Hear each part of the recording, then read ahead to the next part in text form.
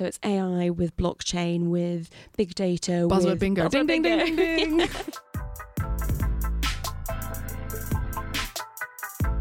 Welcome to Women Tech Charge with me, Anne-Marie Maffedon. I'm your host. Today I am joined by co-founder of Entrepreneur First, co-founder of Code First Girls, member of the AI Council. There are so many things I could list off on this. Her actual name is Alice Bentinck. How do we enable people to become founders? You know, in Silicon Valley, if you're walking down the street and say to someone, have you ever thought about being a founder? They'll be like, well, duh, you know, I founded 3 companies, I've invested in 2, and, you know, of course. Female founders on the programme, they're often much more willing to work with somebody who they've sort of compromised with. There are so many different versions of entrepreneurship, whatever kind of version you take, whether it's being kind of a sole founder who just does things by themselves, or whether it's building a team and all the rest of it. I think these skill sets and these mindsets are just totally invaluable right now.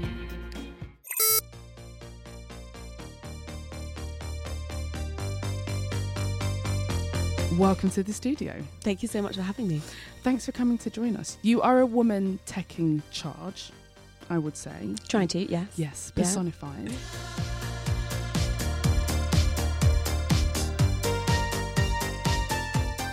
I want to go back to the beginning of your story. Let's start at the beginning. It's a very good place to start. Little Alice grew up whereabouts?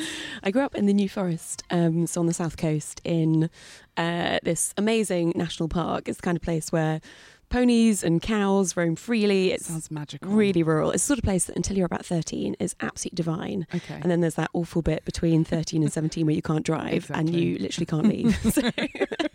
Other than on horseback? Oh, I was just obsessed with animals. You know, we were surrounded by animals, and I was completely obsessed with goats. Okay. Obviously. And over time grew a herd of sort of 9 goats I trained to do various things. And I think it's the sort of thing that if YouTube had been around, I definitely would have been a YouTube star, because goats are just the most hilariously cute animals. And now goats are kind of everywhere on YouTube and Instagram. 50,000 followers on Instagram and 80,000 likes on Facebook. She made social media pages for the goat with tons of videos showing their daily shenanigans. Right, so that sounds like a really good beginning of the story. What happens next? How do we go from goats to Entrepreneur First? That's quite a big jump. So none of my family are in business, and business is definitely not, I don't know, there's just, business wasn't even a thing when I was growing up. Okay. And tech. My brother was very into technology and was building his own computers when he was young, but really it was kind of quite peripheral to me. Mm-hmm. And then when I was in sixth form, I did Young Enterprise. And Young Enterprise, you start with like a tenner, right? You start with a tenner, yeah. And you then have to kind of come up with a product. I just loved it. And it was just the beginning of kind of understanding that business was a thing and that startups were a thing, and just the rush of having a small team, creating a product and then selling it to people and they would give you money. And I just thought that was just the best thing in the world. Mind-blowing. And we created these purses that we made by hand that was incredibly laborious, and the margin was terrible. Mm-hmm. And then what we worked out was, because we were in all-girls school, actually what teenage girls would pay for was parties with boys, and so the margins on that were amazing, and so we started throwing parties with boys schools as part of Young Enterprise. Yeah, and started making a lot more money. I really loved Young Enterprise and did a business studies A-level as well. Okay. And that was the point where I was like, actually maybe I want to get into this business thing and try this business thing. But it did feel really foreign, because my dad was military, my mum was a doctor, and I don't think anyone in our wider family or circle was in business at all. And then went off to Nottingham and studied management studies. Oh, okay, cool. So we stayed within the business world. We did. With you kind of your dream. You saw the animals for the last time and then looked forward. Said goodbye. Okay, so Nottingham, you're doing this management business degree. Yeah. Then what happens? So when I was at Nottingham, I got involved in a student organisation called Enactus, where you create social enterprises from scratch and basically help the local community or different groups by building these kind of social enterprises. And again, it was just kind of reaffirmed for me how much impact small businesses could have, and kind of the power of creating things from scratch. And that was when I first sort of heard of management consulting as a career path. Oh, okay.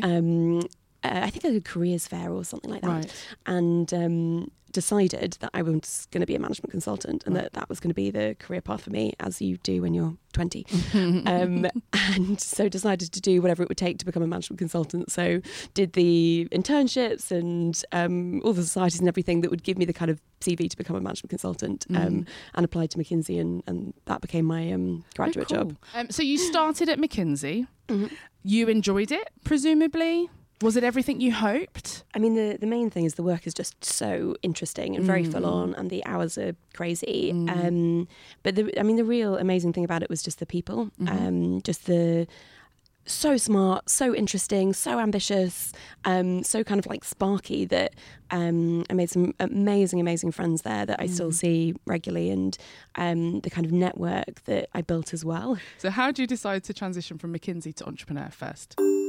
I'd always wanted to do my own thing, and ever since doing Young Enterprise, I'd sort of had in the back of my mind, like, how do I get back to that? How do I build my own company? Yeah. And it felt like, so I was 25 at this point. Okay. There would be no better time. I had an offer to return to McKinsey, so the risk was reasonably low. And I was young and had kind of nothing to lose, no mortgage, no dependents. And so I started talking to my friend Matt, who was also at McKinsey with me, and a couple of other McKinsey people as well. And we started coming up with our kind of first startup idea, and did what is a very non-startup-y approach, where we built an Excel model of our startup idea to understand whether it would work or not. Very consultancy. Very consultancy. Yeah. And we did the model, and that took about a week. And then we decided that obviously the model showed it was never going to work.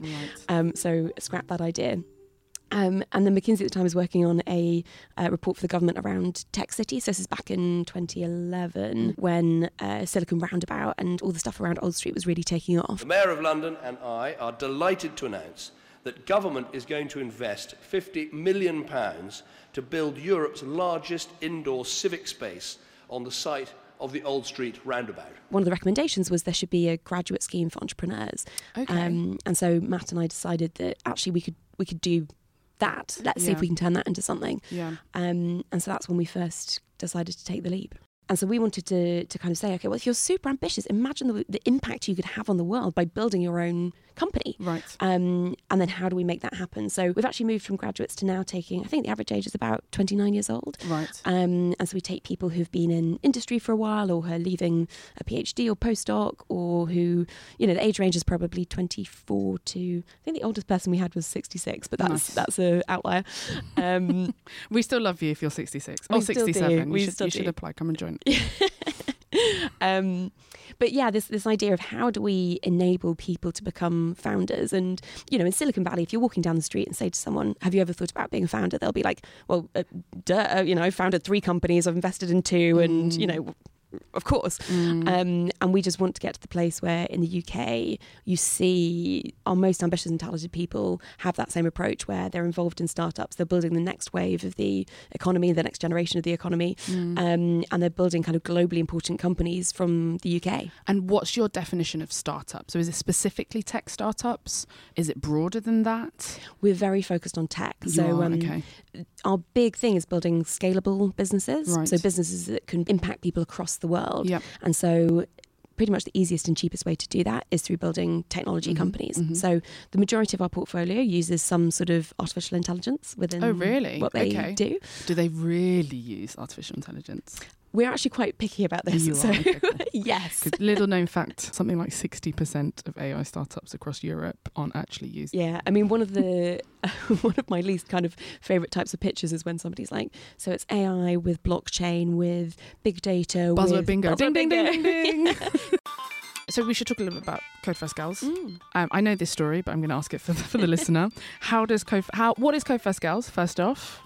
So Code First Girls is a social enterprise that goes into universities and teaches women to code for free.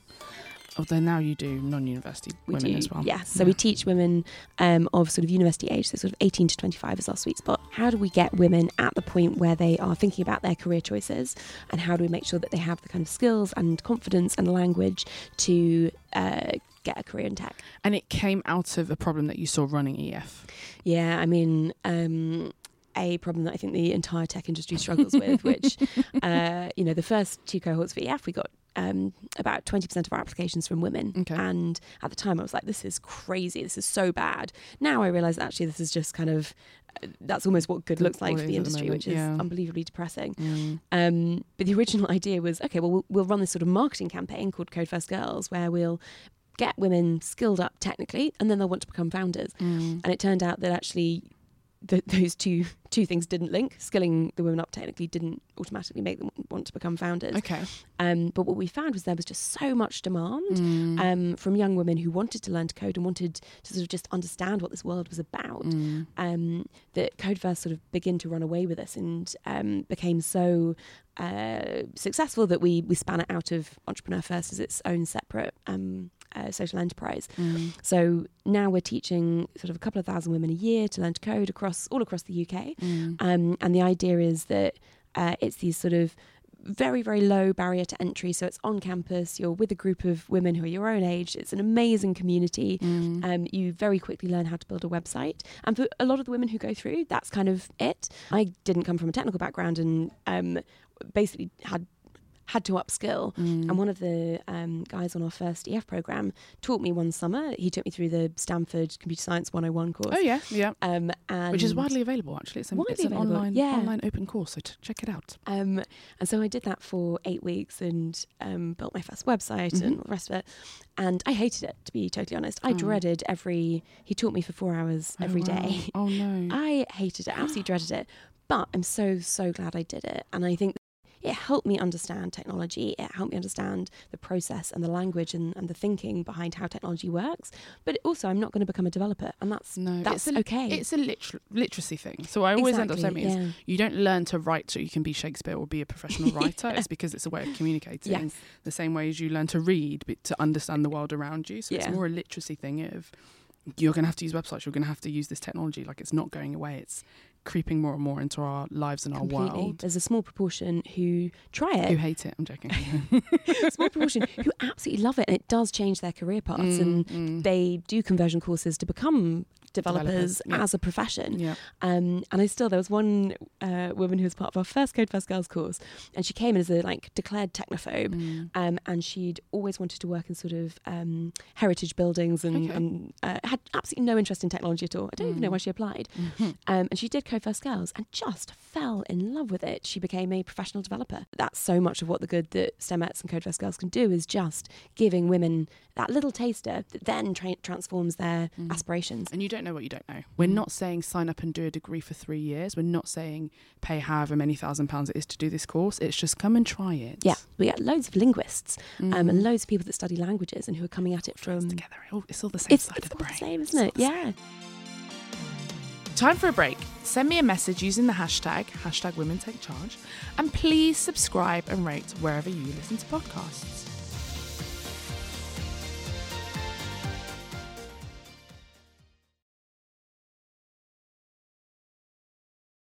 That's kind of how you started and where you're at now. What is the actual program? So what does it actually look like? You kind of apply. You're an ambitious technical person. You apply for Entrepreneur First. What happens when you're accepted? What happens on day one? Day one, you start with 99 other people, and we've got offices across Europe and Asia. So let's say you're in London, you start with 99 other people. And at the point where you join us, you don't have an idea, you don't have a team, you don't have anything. And we've just selected you based on your founder potential. Right. So we're looking for really smart people who can bring a kind of hard skill, people who are committed to the point of kind of shutting off everything else in their life so they can be a founder. Right. And people who are contrarian. So a little bit unusual, challenge status quo, a little bit of megalomania, all those kind of things are good. And the first 8 weeks are all about finding a co-founder. So you're basically sorting through these 99 other people to find the right co-founder for you. And so we have this 8-week process, which is a little bit like sort of speed dating on steroids, where every couple of days you're trying somebody new to see if you can find the right fit. So during that 8 weeks, most people go through about 2.5 other people, 2.5 other potential co-founders. About 80% of people get into a team. So even though they're kind of strangers at the beginning. It's such an intense, quite an emotional process as well that that we end up with the majority of them getting into And teams. is it mostly pairs? It is pairs. Oh, it is pairs. Because you're trying to do something quite complicated. You're trying to both build a relationship with the person who you don't know alongside deciding an idea to work on. And what we found is that you can do that with 2 people, but in a team of 3, that becomes incredibly complex. So teams of 2, and... Do you ever have anyone that's a sole founder as part of the programme? Very rarely. Okay. Yeah, sometimes. Yeah. The sole founders normally have come in with something existing, so a piece of technology, or because it's just really hard to make a lot of progress when you're by yourself. I think also emotionally it's just, I mean, I'm so glad I have a co-founder, because it's just, being a founder is relentlessly hard. I don't know how people do it by themselves. So I had a co-founder and don't have a co-founder anymore. And I think it's really interesting. Emotionally, there is a lot to go through, but I think if you don't have the right match, or human beings are so complex that actually... It's almost worse if it's not the right person. Exactly. So it was something that I found as when we parted ways, it was something that I kind of noticed that a lot of people have been through that thing where actually we've parted ways, it didn't work out. I think this is the thing. It's so hard to find a co-founder in the wild because you are... it's very hard to test people, and so much of what we do at Entrepreneur First is just giving people the opportunity to test co-founders. And before you jump in and do the sort of marriage part, you actually have the chance to do some proper dating. I get asked quite a lot, or whenever I'm in kind of entrepreneurship events, advice, that kind of thing, people ask quite a lot, where do I find a co-founder? Where can I find a technical co-founder? All those kinds of questions. What would you say, is there anything you can say across all the matching and the process you've been through to say, here are maybe 3 things that you should look for or you should test in looking for co-founders? Yeah, great question, and one that we hear often, because it's the process is really, really hard. Yeah. So the first thing I would say is create a structure that is easy for you to get out of. So instead of sort of meeting someone for coffee, committing to be a co-founder, incorporating a company, having everyone's names on the cap table, take it slow. So set up a structure where you say, cool, so we're going to do 4 weeks of testing, and this is what we're going to achieve during that period. And at the end of each week, we're going to sit down, I'm going to have a really honest conversation about how this is going.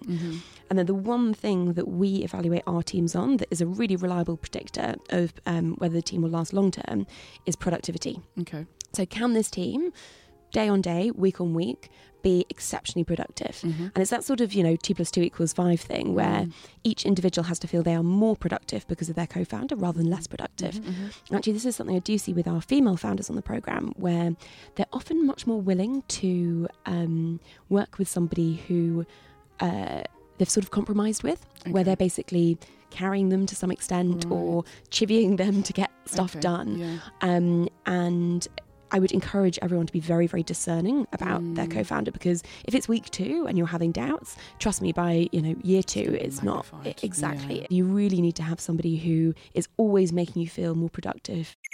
The other question I want to ask you, which relates a little bit to Code First Girls, is finding a senior team or finding a CEO. One thing that I've always noticed or appreciated or admired from afar is you set up Code First Girls kind of alongside Entrepreneur First to kind of solve a problem on that, and it was kind of like running the 2 companies at the same time, and so you had to go out to find a CEO for that kind of sub company / side company / side social enterprise.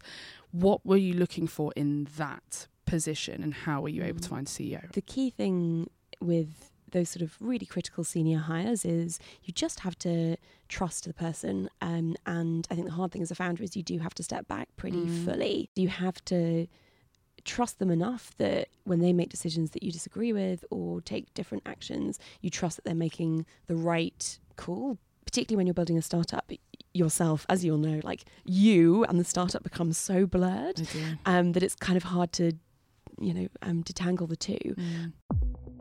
So you've gone global. What have been the hardest bits of this journey? It's been 9 years, 8 years? 8 years, yeah. What have been the hardest bits of this last 8 years? I mean, all of it, to be totally honest. It's been hard. It's been hard.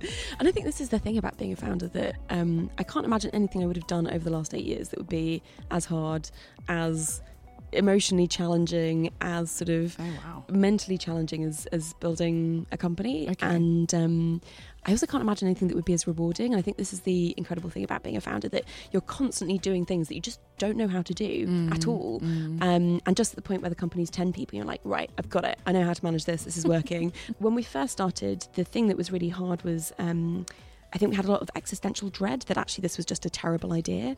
And most people that we talked to who knew anything about startups was like, this is a bad idea. You can't take people who don't know each other. You can't take people who don't have ideas. This is not how it works. Do not do this. And the only reason we kept going was because we found customers who really wanted to do it. But it was probably 2 years where we had no way to make money. We were, basically, making ends meet. It was really, really tough.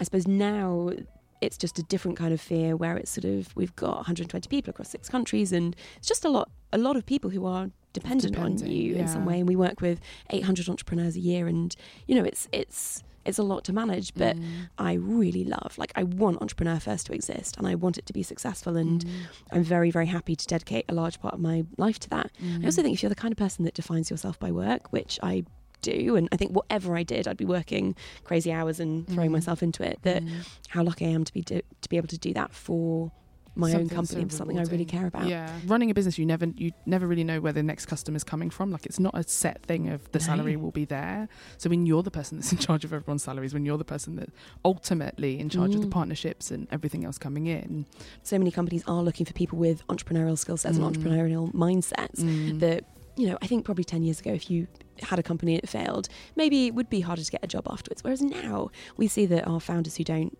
make it, they get snapped up so quickly. So I think it has shifted, and people are beginning to understand that just the process of going through trying to build a company is just such a valuable lesson. And accepting failure to be able to survive. And I think this is the thing, we at Entrepreneur First build a very particular kind of company, which is high growth, normally venture capital backed. But there are so many different versions of entrepreneurship. And I think whatever kind of version you take, whether it's being kind of a sole founder who just does things by themselves, or whether it's building a team and all the rest of it, I think these skill sets and these mindsets are just totally invaluable right now. We don't know what's going to happen to work, and I think it is going to change hugely. But this skill set will prepare you better than any other. I want to end on what's next. So EF is around the world. You're taking over. Yeah, you do live on a plane between here and Singapore. Before we can inhabit Mars, and we have Entrepreneur First Mars. Where next? What next? What are the plans that you can share with us, of course? Yeah, sure. So we are we're in Paris, London, Berlin in Europe, and we're in Bangalore and Singapore and Hong Kong in Asia. We have just announced we're opening Toronto. In 2020, Very which is exciting. And I think also when we look at what's going on in the world at the moment, Asia is just so exciting. When will you go to Nigeria? Probably in the next couple of years, I would imagine. Cool. It feels like at the moment the kind of tech Asian growth curve is just incredible. I see. Okay. And we want to capture that. It feels like the sort of Africa and South America growth curve is sort of the next wave. But our whole big thing is wherever the world's most talented and most ambitious individuals are, that's where we want to be. Plus the ecosystem. Well, that's the thing. It's waiting. You just have to wait a little bit for the ecosystem to exist. The world is missing out on so many of its best founders just because of where they were born and just because of where they're located. And Entrepreneur First, in many ways, is like a ecosystem in a box. Like you find your co-founder, you find your idea, we give you funding, we get you funded. We can help build all these ecosystems around the world and really give access to entrepreneurship to thousands of people who haven't had it previously. Our mission is to transform the lives of the most impactful people, and we want to keep doing that for as long as possible.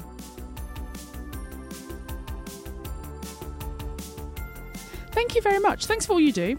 Oh, thank you very much. Right back at you. Oh, thanks. But thank you very much as well for coming on the podcast. A real pleasure. Thank you for having me. And I hope lots of people listening take charge, take up the call Now's to action, and go and learn to code, even if you're going to hate the 4 hours that you spend doing it every day. Do it. It's still worth it. Even if you hate it, although pick somewhere that you're not going to hate would be my suggestion.